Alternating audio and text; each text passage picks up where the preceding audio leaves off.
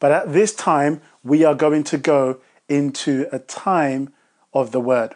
So I'm going to ask you to grab your Bibles and turn with me to Acts chapter 22. And we're going to be reading verses 6 through to 15. That's Acts chapter 22. And we're going to be reading verses 6 through to 15. And of course, as I always say every Sunday, unless otherwise stated, I am reading, teaching and preaching from the New King James Version of the Bible. The title of my message this morning is How to Know and Find God's Will for Your Life. And it's part of a short 2-part series that we're going to be looking at this week and next week. And today's title is How to Know and Find God's Will for Your Life. So the series is entitled Why Am I Here? Looking at God's plan and purpose specifically for you. And the title of my message this morning is How to Know and Find God's Will for Your Life. Hopefully you have found Acts chapter 22 by now, and we're going to read from verse 6 onwards. And it reads as follows. Now it happened as I journeyed and came near Damascus at about noon. Suddenly a great light from heaven shone around me, and I fell to the ground and heard a voice saying to me, Saul, Saul, why are you persecuting me? So I answered, Who are you, Lord? And he said to me, I am Jesus of Nazareth, whom you are persecuting. Verse 9, and those who were with me indeed saw the light and were afraid, but they did not hear the voice of him who spoke to me. So I said, What shall I do, Lord? I've put that in bold. I've underlined it for a reason. What shall I do, Lord? And the Lord said to me, Arise and go into Damascus, and there you will be told all things which are appointed for you to do. And since I could not see for the glory of that light, being led by the hand of those who were with me, I came into Damascus. Verse 12. Then a certain Ananias, a devout man according to the law, having a good testimony with all the Jews who dwelt there, came to me, and he stood and said to me, Brother Saul, receive your sight. And at that same hour I looked up at him. Then he said, The God of our fathers has chosen you, that you should know his will, and see the just one, and hear the voice of his mouth. For you will be his witness to all men of what you have seen and heard. You know, speaking retrospectively, when we entered into lockdown, there were 2 schools of thought. One school of thought said that lockdown is an opportunity to rest. It's an opportunity to recuperate, spend time with family. The other school of thought for some was that lockdown was an opportunity to upskill. It was an opportunity to learn. It was an opportunity to grow and even maybe consider what one is going to do and what direction they're going to go in post lockdown. I hope either which way and either which school of thought you lean to, whether it was rest and recuperation or whether it was upskilling and transitioning or even both, I hope and probably would say that I think it's fair that either which school of thought we fell into, we have all, during this time, had an opportunity to reflect. We've all had an opportunity to reflect on life as a whole. I am hoping that in addition to our individual reflection during this time, that we have considered and understood how important it is to be people who know what we are called to and who walk in God's will for our lives. I hope that this 2020 so far has reminded us that we do not have time to waste, and it's important that we walk in purpose. In Ephesians chapter 5, verses 15 to 17, the Apostle Paul, in writing to the church in Ephesus, says, See then that you walk circumspectly, not as fools, but as wise, redeeming the time, because the days are evil. The word redeeming there is taken from a Greek word called exagorazo. It means to buy up the lost time, to not waste time, to make haste, to hurry. And this is what the Apostle Paul is telling us. Do not waste time because the days are evil. Then he goes on to say, do not be unwise, but what? Understand what the will of the Lord is. Trust me, the way that time is flying by, we cannot afford to not be knowing what God has called us to do. We cannot afford to be walking aimlessly. We cannot afford to not be walking in the will of God for our specific individual lives that He has called us to. And when it comes to God's will for our lives, I've realized that many people get anxious about what God has specifically called them to do. For others, they become so fixated that they actually end up living more perplexed than in or on purpose. However, there is a lot that we can learn from the life of Apostle Paul, who we just read about in Acts, in his transition from Saul to Paul, that we can apply to our lives when it comes to finding, knowing, and understanding God's will for our lives. In Acts chapter 22, verses 6 to 15, which we just read as our opening scripture, Paul tells us about his encounter with the Lord. We then see him ask the question we all ought to ask when it comes to seeking God's will for our lives. Lord, what do you want me to do? And in asking this question, it is Ananias, a devout man of God, who actually helps Paul unravel the will of God for his life. Paul's mission was to witness to men all he had heard and seen. And example, his mission was to share his testimony. That's what it was. It was to share his encounter with Jesus. It was to share his life story. That was his mission. And that's the key word I want you to hold on to, because I'm going to refer to that a number of times today. Mission. Another word I want you to hold on to is the word theme, because that was the theme for Paul's life, to share all he had heard and seen. Now, if you are taking notes, let me give you 3 steps you need to take in order to find God's specific will and calling for your individual life. Are you ready? Here's the first step that you need to take. Firstly, of course, you have to ask God. You have to ask God. Paul asked the question, Lord, what do you want me to do? Not what do my friends want me to do? He didn't ask his colleagues. He didn't ask those around him. And he certainly did not ask his parents. And the reason why I highlight parents specifically is because if, like me, you've grown up in a Nigerian home, you know that typically you have a choice of 1 of 4 occupations. You know them, let's say them together. Doctor, lawyer, engineer, or failure. Okay? It's one of those. Okay? But Paul did not ask his friends. He did not ask his parents. He asked God, Lord, what do you want me to do? Now, you might think this is an easy thing to do, but the question is, are you willing to quit what you want to do for what He wants you to do? Which, by the way, ultimately will end up being the place of passion and purpose in your life. What He wants you to do is where you will find true passion and true fulfillment in life. But of course, if you're going to ask God, Lord, what do you want me to do? The second thing you need to do is that you need to discern His voice and leading in your life. Because when you ask God, He will respond. But you have to discern His voice and leading in your life. And that's my second point. You need to discern His voice and leading in your life. Now, Paul did not ask anybody else but the Lord what he should be doing. However, listen to this. It is Ananias that God uses to help Paul unwrap the will of God for his life. This is key to note because sometimes God will respond to you directly about what He wants you to do in your life.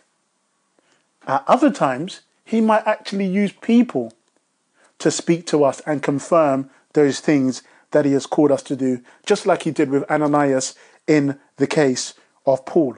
But I want you to note the pattern here. It is not that we go to people first, it is that we go to God first, who can then choose whether to speak to us directly or whether to choose to use other people to come and speak and confirm the will of God for our lives. Now, I do want to say that if you are struggling to discern his voice and leading in your life, then it's very important that you take time to build intimacy with God.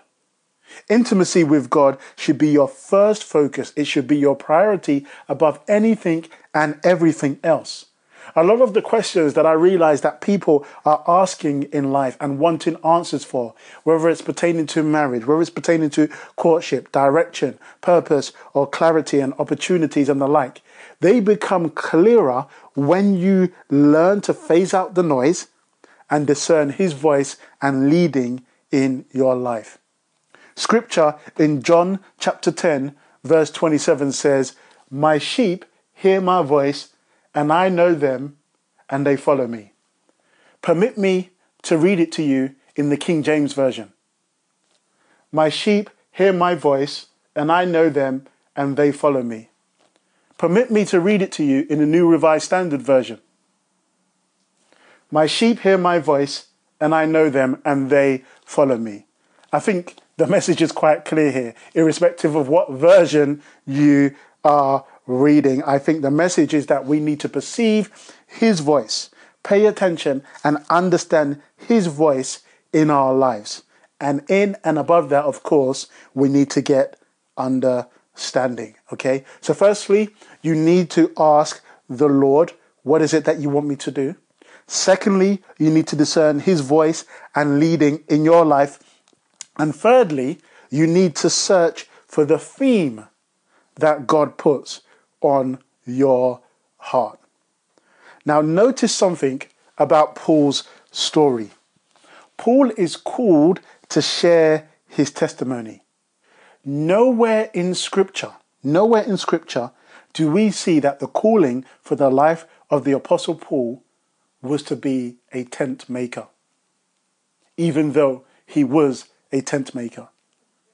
And the reason being is that though he was a tent maker, that was his occupation, not his calling.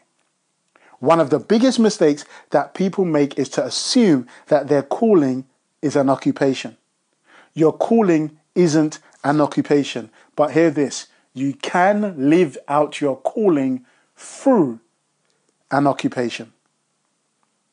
I'll give you another example that your calling isn't an occupation. If I were to ask you what was the will of God for the life of Jesus, you would not turn around to me and say the will of God for Jesus was to be a carpenter. You wouldn't say that. Why? Because carpentry was his specialism. That was his occupation. We know that Jesus was sent to this earth to die for each and every one of us, to die for humanity, that our sins may be forgiven and that we may be redeemed by the precious blood of the Lamb. So we know that carpentry was his occupation and not his calling. And I want you to understand that though the will of God for your life can be lived through an occupation, it isn't an occupation in and of itself. The will of God for your life is a theme. It's a theme that God impresses on your heart. For Paul, it was to share his testimony. For Jesus, it was to die for humanity. For Peter, in John chapter 21, verses 15 to 17, and I want you to note this, Jesus says to Peter, 3 times he asks him, "Do you love me?" And when Peter responds, this is what Jesus said. He says, "Feed my sheep." That's interesting. He did not say, "Become a pastor." He said, "Feed my sheep." Why is that important to know? Because in one season of his life, Peter is preaching to the thousands. In another season of his life, he is writing, hence the books 1st and 2nd Peter, if you believe they are attributed to him. Either which way, whether he is preaching or whether he is writing, he is feeding the sheep. He is not called to an office, even though Jesus said, upon this rock I will build my church. He is not called to an occupation or a position. He is given a theme: feed my sheep. Whether that's writing, whether that's preaching, the theme, the calling is feed my sheep. What is the theme that God has put on your heart? Maybe the theme he's impressed on you is reach vulnerable women. Maybe the theme he has put on your heart is mentor young men. What is the theme that he has put on your heart? In order to know God's will for your life, you have to ask God, what is it that you want me to do? You have to discern his voice and leading, and you need to look for the theme that he puts on your heart. Pastor K, I think I know what God's will for my life is what some of you might be thinking right now who are watching this morning. I'm just not sure how to live out that theme in my life. I'm just not sure how to manifest it in my day-to-day life. Well, you are in good company, because the Apostle Paul, just like you, was told what the will of God for his life was, but he wasn't told how to live out the will of God for his life. And the reason why he wasn't told is the same reason why you haven't been told. And that's because how you live out God's will for your life is up to you. He has given you the theme, but how you live that out is mainly up to you.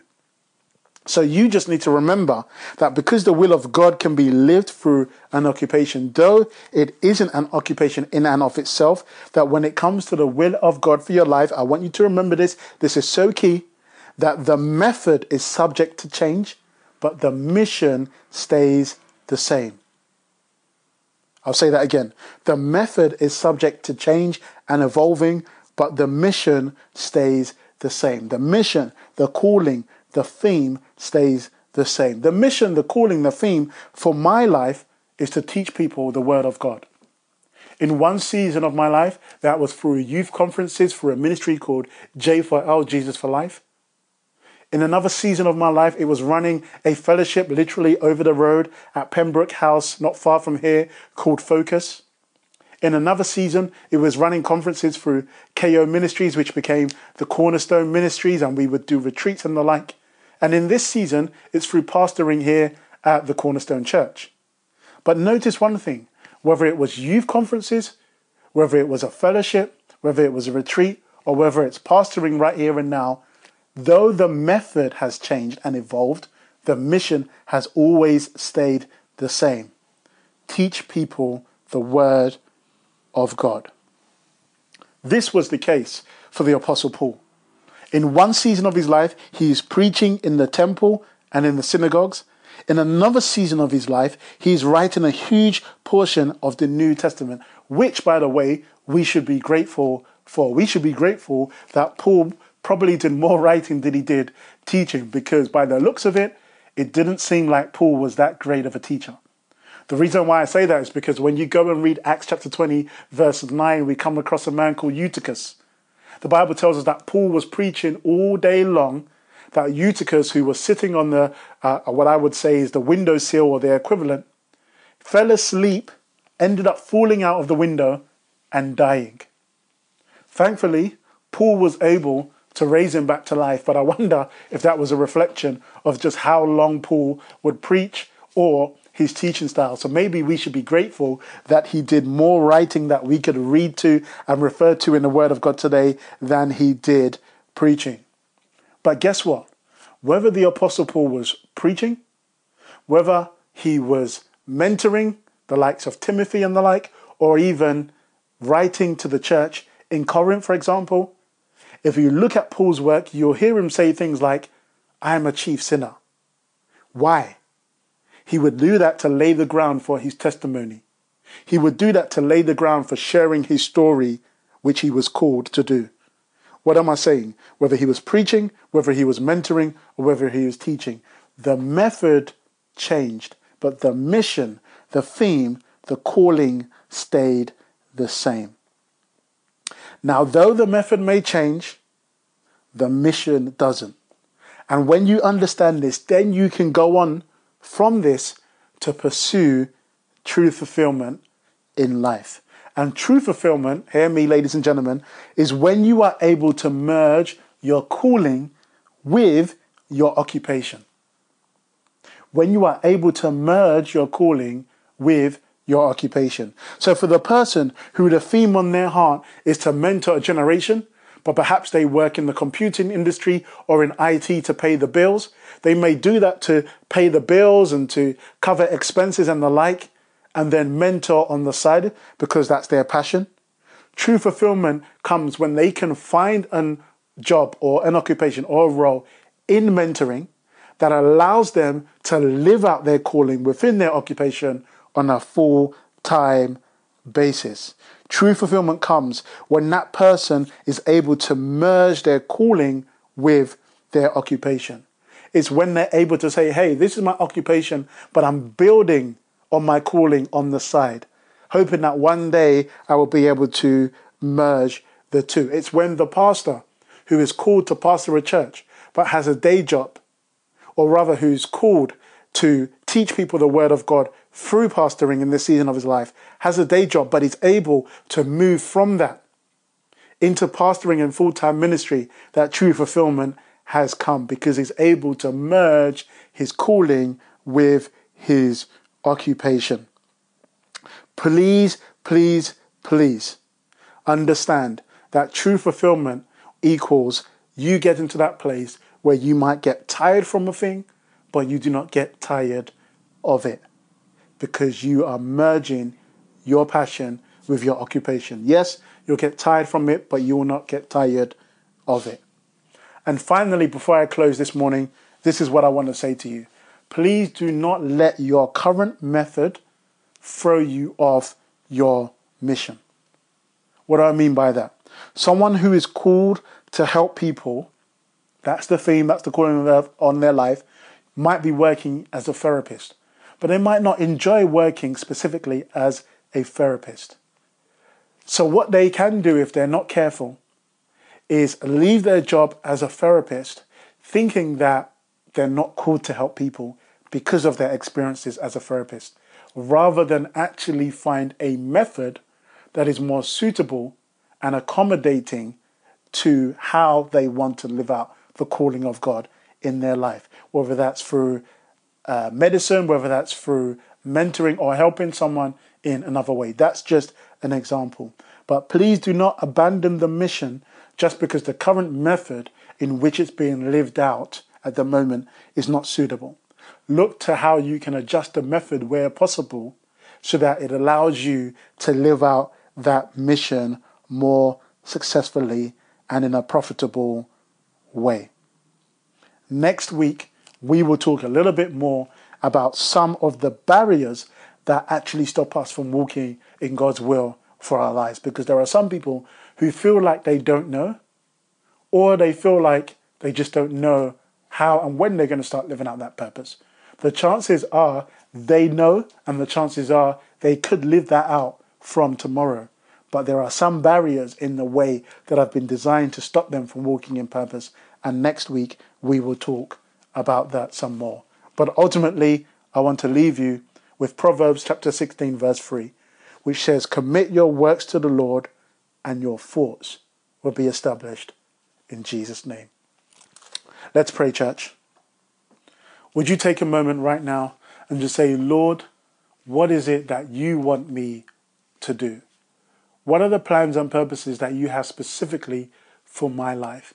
I want to be able to discern and hear your voice to know that which you have called me to do. I don't want to be distracted by everything that's going on around me, but I want to focus on you and be led by you. I don't want to waste time. I want to maximize each day. The psalmist said, Lord, teach me to number my days that I may fulfill the plans and purposes you have for me. Show me that theme that you've placed on my heart, that I may walk according to the plans and purposes that you have for my life. In Jesus' name. With all heads bowed and all eyes closed at this moment, I'd like us all to go through this prayer together as a church, and for those of you that are watching this morning. Would you just say after me, Father Lord, I come before you right now, acknowledging that I am a sinner or that I have backslidden. I believe that you sent Jesus Christ, your one and only begotten Son, to this earth to die for my sins, that I may have life eternally and abundantly with you. And so right now, I confess this with my mouth, and I believe this in my heart, and I ask that your Holy Spirit come into my life, fill me afresh, and fill me anew. In Jesus' name. If you sincerely meant that prayer, if you're someone who understands that John 10:27 says, my sheep know my voice, but you've not been able to hear his voice and direction in your life because your relationship with God is not where it should be or how it should be, if you sincerely meant that prayer and you want to rededicate your life or begin a new journey in Christ, then I want you to send us a message on the church website and someone will reach out to you personally. You can also send us a message across our social media platforms in our DMs, T Cornerstone C, and we will have someone reach out to you to pray with you, encourage you, and help you along this journey. I would encourage you, please, please, please, don't let the enemy steal what you have received in this moment. Tap in to what God wants to do in your life so that you can hear his voice and walk in purpose. In Jesus' name. Amen. Amen.